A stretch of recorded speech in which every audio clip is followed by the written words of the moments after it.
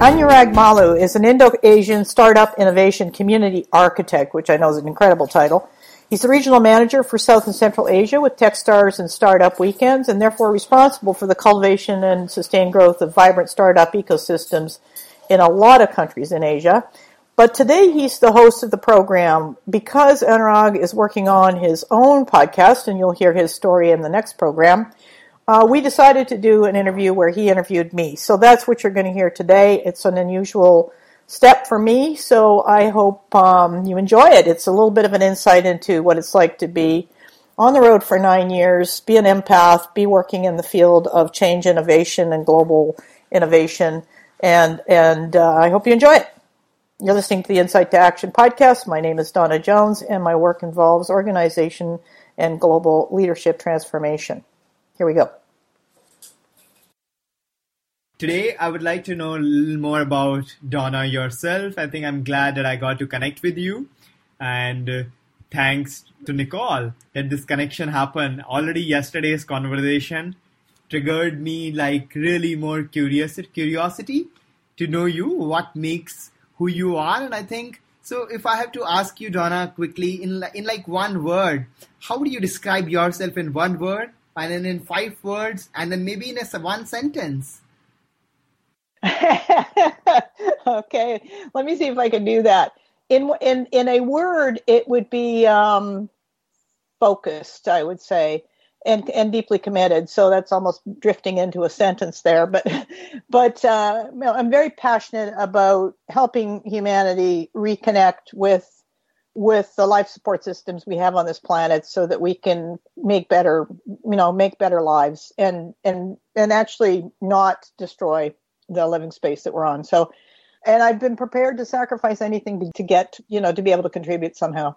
This is beautiful and very inspiring. I think, what does that sacrifice means to you in your life? I'm sure like over years you have seen a lot of people sacrificing. You must have done so many sacrifices. So what does this sacrifice means to you when you say that to help the humanity and help people achieve that consciousness? Appreciate the question, because I think the biggest sacrifice I made in focusing and staying with my vision, which was to help expand the consciousness of people so they could see, develop more empathy, develop more, compassion for each other, and more connection to nature and to all of the creatures that we share this planet with. I ended up being homeless for 9 years. And that ended about a little over a month and a half ago. What that means is that even though I could not find places where there was response to what I was saying and how I was saying it and everything else, and I tried everything. I tried so much different ways of coming at things. I stuck with it, and yeah, it was not easy, but it made me stronger. It made me more focused on actually continuing to do it. Every time I tried to take just go get a job, is because there's so much pressure from society and a lot of judgment, as you can imagine, because, you don't have the status of the big car, all these things that people go, oh, now you've made it. You've got all the external things. But what I had what I do have now is a strong internal sense of peace that I'm completely aligned with who I am, what I believe, and what is important to me in the world today. So I'm glad I persevered. So I think perseverance has been your biggest strength. That seems like that. You just mentioned about like societal expectations, and I personally have experienced it a lot. But how do you deal with it yourself? And what will be your one advice to people to deal with societal expectations? Gosh, first of all, I have to say that I'm extremely sensitive. So, and I'm also very strong. And so what people do is they conclude if you're strong, you're not sensitive. That's the one thing that you have to deal with. And so when people come down hard on you for not going to get a job at the Walmart in North America or just sort of do anything to survive, be desperate to survive. When they come down on you, it's remembering that you can be creative to survive. So I've written one whole book. I've contributed to another one, and then we've got another one that's going to be released next week. So that's a co-authorship. So I stayed with my creative sources. And I think that's stay with what's true to you, follow your heart with this. And yes, there is an old belief out there that says, follow your heart, the money will follow. Well, it doesn't. It just doesn't. But what does happen is you're at least more aligned and things show up in ways that you cannot control or manipulate. You just allow them and they show up. And our conversation today is like that. I mean, I go to Stockholm through a connection at UAE, and then I end up having a conversation with you. So it's just, wow, that's just incredible. So this is the beauty of it. You could not plan this. Yeah, I think it's really about embracing it, right? Yep. And not escaping it. Thank you. Thanks Absolutely. for that. And so when I hear young people now who are really struggling with, do I go to university? Do I get the job? Almost everybody that I know that has gone to university has come out and they're not doing what they went to university for. First of all, the university hasn't kept pace with what's going on in the world. So they graduate and their degrees are almost not relevant anymore, depending on what they took. So it's really about, yes, it's not to say don't go to university, but choose one that's progressive. Choose one of the the innovation schools that are part of the Global Responsible Leadership Initiative. But definitely stay true to yourself, because if you don't, then you end up with chronic illness and a whole mess of things that we see today in the world that's just not, it's optional. Mm-hmm. Thanks for, I think, highlighting that. So, there are, in this life, I think I've seen when we are focused on doing certain things, when we are very idealistic and we have our own set of values. But what are those core values you will not ever compromise on? What really matters you to the most? Wonderful question. For me, freedom is the autonomy, the freedom to be who I am is primo, and nothing gets sacrificed to that. So going, it ties back to your earlier question about judgment. It's brutal, absolutely brutal to receive judgment. At the same time, if I'm not free to be who I am, then I'm in a cage that I will die. It's just I've been through that process of trying to fit into society, and it never worked well.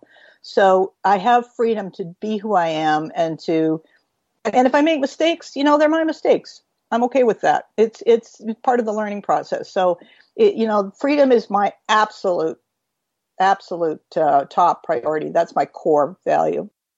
And then along with that would be truth and openness and integrity. So those that bundle is one that kind of dances around in moments, because if I'm open, it's the curiosity that goes with that takes me into places, and I'm talking to people that I'm scared of, but I'm really interested in who they are and what's underneath all, the toughness and the tats and I want to know who these gentle souls really are.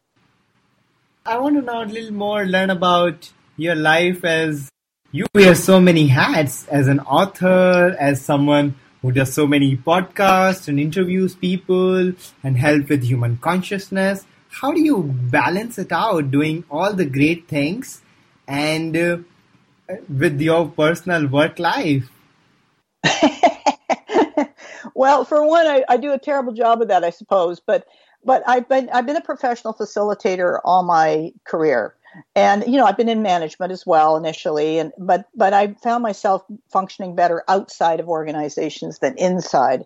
And so, as a professional facilitator, then I got into personal transformation for myself, but also just studying how people evolve as humans in their journey for becoming more of who they are. So it's at some level a soul evolution. Who am I really, and what can I learn from this world, and how can I use adversity to become more of who, more true to who I am in the most positive way, in the highest potential way.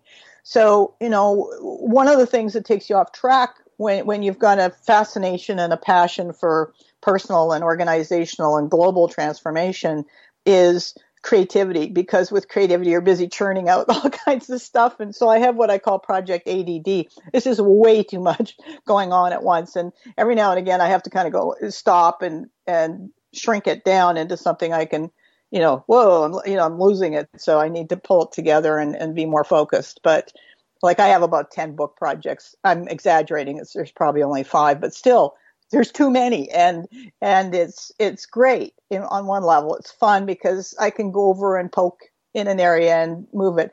But to get something done, you actually have to focus and move it along.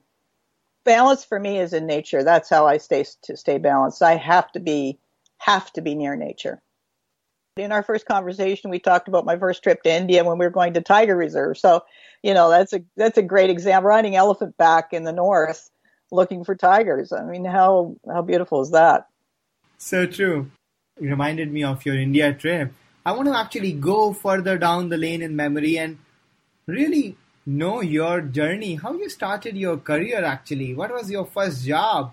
And did you like it? And how did you move to different jobs and doing what you do right now? So where it all started and what was that point of inception, like the inflection point where you decided to do what you do right now?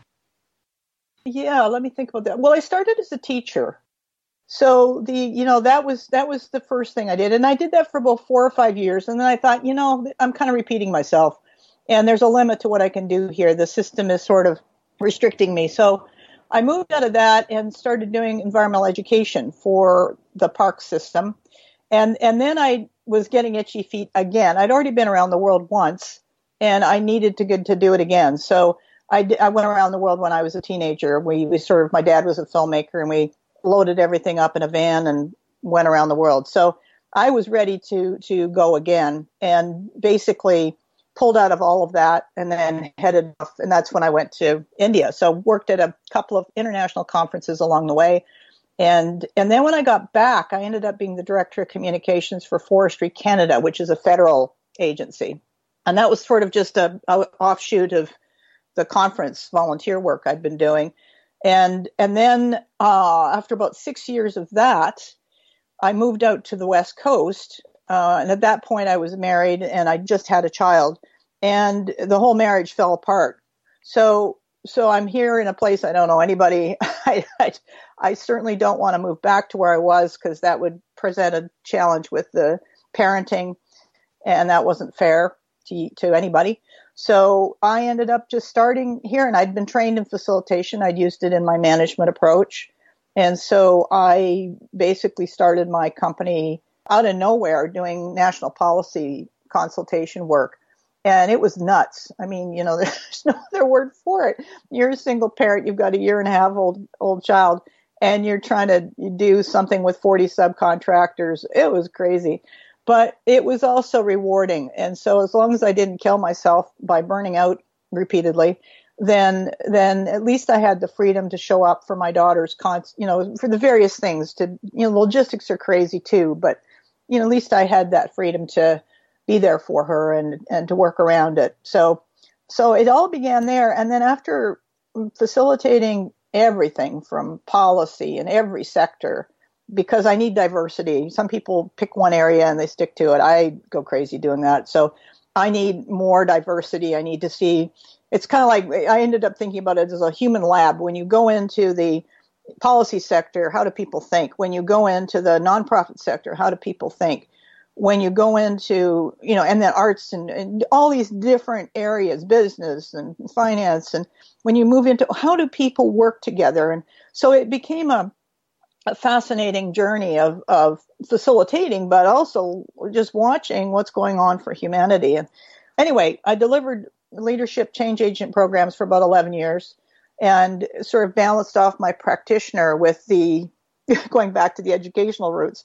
And along the way, I noticed that people had really good intentions about changing organizations, about changing, and they would move forward, and then they would just it just felt like a rollback. It just felt like I really want to do this, but and then they'd roll back. So the best they were getting was incremental results. They weren't doing any quantum jumps. And at the same time, I'm pretty aware of the fact that ecologically things were on a downward trajectory, not a good situation. And so I'm watching, I'm sort of sensing what's going on in the background with the environment and the ecology. And at the same time, it's tied to the economy, although that awareness was not is starting to become more appreciative, but certainly that time was not. And so I then realized, okay, my girl at this point was just almost finished high school. And I thought, all right, my job here is done. I've kept us going for that period of time. Now I need to do the bigger job and move my leadership to the next level. And that's when I started doing the global, what I thought was logical at the time. It proved not to be. But I really wanted to do the work of expanding consciousness and really helping business in particular, who have been very actively drawing down on the life support systems and basically ignoring the cost. I wanted to work with business in particular to be the leaders that they're quite capable of being. So to reverse that overdraft and turn it into a plus, into a deposit from an ecological and social health point of view. And so I started that in 2004, and I've been working on it ever since. Podcasting came about simply because my voice wasn't being heard and it was impossible. So I thought, well, I'll interview everybody else then and maybe they'll hear them. And that worked quite well. So yeah, I've been podcasting now for 10 years and the workshops are now coming in around the awareness, around mindset in particular. And of course, all that I've been through, all the homelessness, the 9 years of nomadic wandering, the people showing up, all of that contributes to what I take into the room, who I've become, and the support and the space I can hold for others to achieve their potential as well. So I'm pretty excited about that. Wow, that's really, really inspiring. There are a lot of common dots which I can connect with in my life also, which you mentioned about starting your journey as a teacher. Same, I also started as a teacher. Environment and sustainability education is what I used to also teach. Nature, leadership, and I think facilitator. A lot of these things are also that's why I feel your energy is like this, because there are so many common threads on having a nomadic life to making an impact in the society, in the lives of people, helping people identifying their potential and empowering them. So this is beautiful. I'm glad I know you, but I think I want to also know that who is your hero? I'm sure you've been a teacher and doing magic to so many lives, but who is your hero, and have you ever met your hero or heroine? Not necessarily it has to be one person. I don't know that I have a hero per se. I think it's because I take so much inspiration from the animal world. So I spend hours watching, or I used to as a kid spend hours watching birds do their thing and just how animals interact. I just have such an appreciation for their consciousness, their capacity to accurately read intention. A lion can go through a herd of wildebeest and they will do nothing because they know that he's not hungry. So there's just so many sophisticated communication skills that the animal kingdom has that we don't have as a species. We have not developed that yet. I mean, I think what we're trying to do is get tech to do it for us on a lot of ways, but we actually have the capacity to do more of that. So I'm not sure I have one, but I have people that I have a lot of respect for and have learned a lot from. But I couldn't even begin to do a list because it would be a long one. No, I think this is great. So I look forward to your next book on moving from human consciousness to animal consciousness. Wouldn't that be a hoot? Would you like to write that book?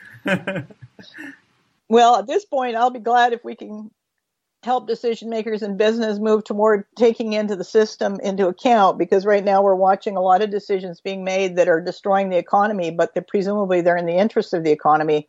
But unless you understand how everything is interconnected and interrelated, unless you bring an ecological mindset to it, you're going to make some really bad decisions today. And we're certainly seeing that in the political environments. There are times in life when we feel super low and we have our own hard time. This is not always a very fancy, beautiful life. And how do you, who is your strongest pillar of support for you when you basically who comes to rescue you when you are at your lowest? Who do you reach out to? I do a lot of self-regeneration. My daughter has been tremendously supportive, and I don't reach out to her for support because I know she's got a busy life and she's doing all that. And when I've tried, it's just been too much for her. So she's busy. But what I do is just spend some time, as much time as I can, in solitude and in nature preferably, because that's recharging. And I also spend a lot of time, this may sound odd, but I also spend a lot of time with dogs and animals that are, I look after them, and they're hilarious. They're completely non-judgmental. They're unconditional in their affection, and they're very funny. They've got some really, and I'm a horse lover. I've been riding horses since I was 8.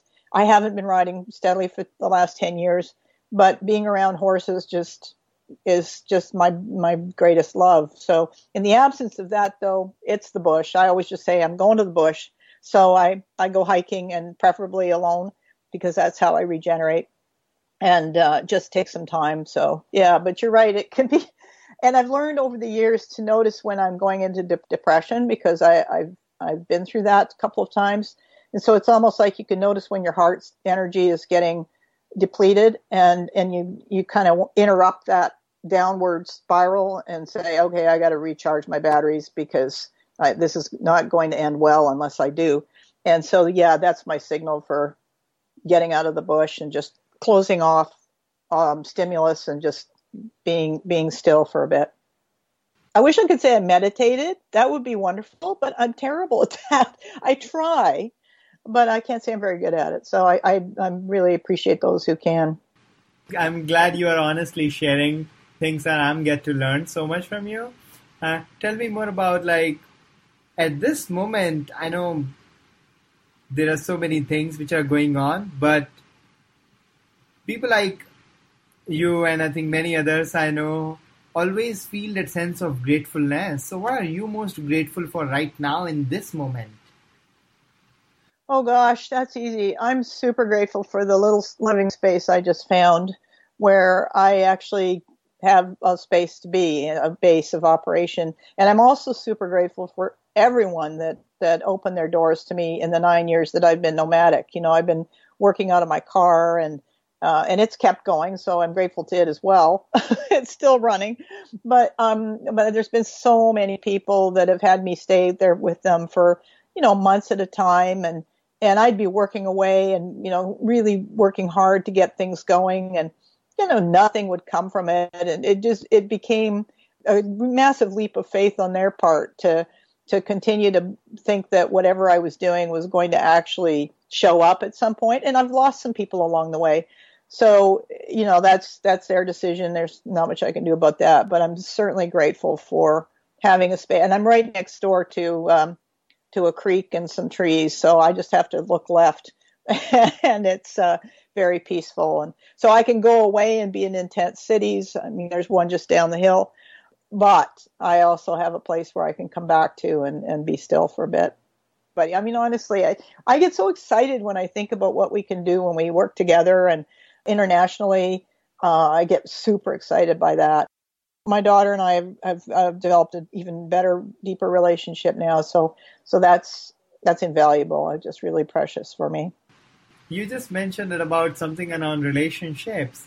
What does friendship means to you in your life, and who do you call as true friends? Friendship for me is something that, it's about being there for people and unconditionally and without judgment. And I've got several who have been able to do that. And also see, like the joke is when you lose your status in society as someone who's got the big car and the big home and blah, blah, blah, all that stuff that people think is super important. You've got people that just say, hey, I appreciate you for who you are. It's like, wow, okay. So you'll hear the people that say, wow, you're a real leader. And then the next breath, you'll hear someone that says, well, what's the matter with you? How come you haven't done this, this, and this? And so you've got these two, same person, same situation, and two very different perspectives on it. And it's sort of like, I'm going to choose the positive one. because I can thrive off of that, but I'm going to die if, I had one person say to me, like, aren't you depressed? Shouldn't you should be depressed. And I thought, how's that going to help? What good will that do? Exactly. And it's because that's what they would do under similar conditions. So friends to me are the people that just show up and they're unconditional, and they, I've had so many people just trust, and they really had no reason to, but they did. And so I appreciated that. Well, a lot of experiences speaks. So do you also believe in like some sort of magic that when you meet someone, you just know it, that you exchange the energies of that person, and so yeah, is there any time have you felt that kind of a magic? Yes, I don't talk about this in business circles much, but I am an empath. High five! Me too. So the answer is yes, definitely. It's a blessing and a curse. The curse part is that you pick up other people's negative energies, you absorb their stuff, and you have to really get good at, which I have now become over the years, really good at clearing those energies and keeping clean so that you can actually be useful. So it's you automatically connect with people. You can see people at a soul level. When I used to work with youth, I would say, this kid's not going to stick with this program. And they'd say, oh, no, he's really in there. He's committed. And a week later, he would have taken the money and run. And they say, how did you know? It's written loud and clear. So to someone like yourself or myself, that sensitivity is a massive integrity detection device. This is so great to know that. Doing this, all of this, there are also mistakes that we see often people repeat, but there are mistakes we often repeat. So what are those common mistakes? At least one, I'm sure, you keep repeating and repeating. And if you have to change, what would that be? Oh, great. Well, I've been sort of systematically getting rid of that kind of stuff because it's debilitating. I have trouble saying no. So if somebody needs help, I'll drop everything. And I'll often give them things I need just to make sure they're okay. So that's something that I've kind of been a little bit more thoughtful about and say, I actually need this, so I'm not going to give it away. Because I'd give it away and then go and figure out how to either live without it or figure out how to get it again. The overgiving, I guess, would be the pattern. And I'm learning now to be more, because this 9 years of living nomadically kind of forces you to receive, you kind of have to be okay with that happening. And that's it's much more dynamic that way. I think the other part of it is that if there's one thing people say a lot about me now, it's that they feel my power. And I think that's really interesting because I was afraid of it for years. But then I learned that people beat you up, through judgment, whether you're powerful or not. And so you might as well own it, because it's almost like you get rid of anybody that's trying to prey on the weak. They just don't show up. Or if they do, they are very careful about how they tread around you. So when I say that, I don't mean that in a... It's just done naturally. There's nothing, there's no ego in it. It's just a natural part of your being that you're connected to who you are, and you're stronger through the adversity you've faced. You've risen above, you've transcended the judgment, you've transcended a lot of the stuff that would take you into a depressed state. And so it's, if there's sometimes you get emotional triggers that kind of remind you of that old state that you were in, and like, okay, I don't want to be there. I don't need to be around that sort of person who's busy distrusting, and they want you to take their fear and carry it for them. Yep, done with those. But it doesn't mean they don't show up. And certainly in the work setting, I have no problem with that. But in my personal life, I'm very careful about that. I don't have to work hard at that. People with a lot of fear usually get scared of me and don't show up. So, and that's nothing I do. I don't have to say a thing. They're afraid of something they can't put a finger on. And so they just don't show up. But patterns are still you're always paying attention to what am I doing again that I don't want to be doing again, and then getting to the root of it and clearing it out, moving forward. So that energetic clearing part is really important. Otherwise, you just end up back in the same place. Thanks for sharing this. I think you've been very, very open about sharing a lot of personal things and about yourself. I think the last question for today, which I would like to ask to you is, are you happily living your life purpose, or are you still searching for it? Oh no, I was clear about my life purpose from the moment I saw that rollback, and that would have been in 2002. And I think there's always a part of you that unconsciously knows what it is. In fact, I think that's true for everybody.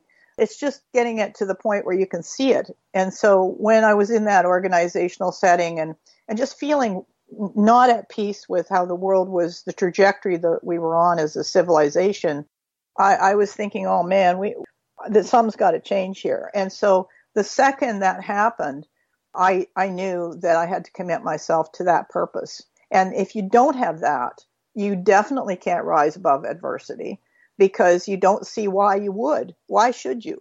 You would become a victim otherwise. Or you would say, well, I'm a survivor, which is better than being a victim. But, in a victim state, you just kick back and you go, okay, there's nothing I can do.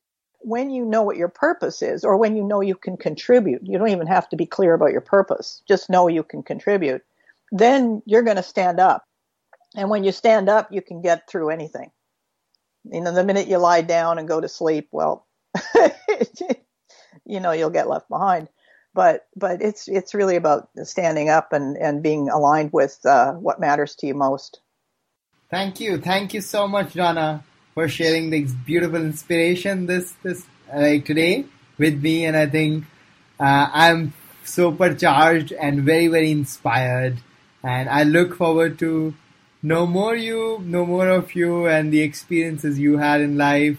And so thank you.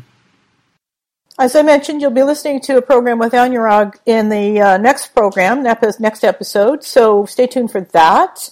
Meanwhile, if you'd like to reach out to me, you can do so on LinkedIn or on Twitter at EPDAWNA_Jones, or on Facebook at From Insight to Action. And I think that's probably about it. So thanks very much. We've got a book coming out this week called From Hierarchy to High Performance. It's a co-authorship with 6 other authors, myself, and then myself as well. And that's being released on August the 14th, so coming up very soon. Thanks again for all your support. Please share and spread the word if this program is of value to you. I'd appreciate knowing.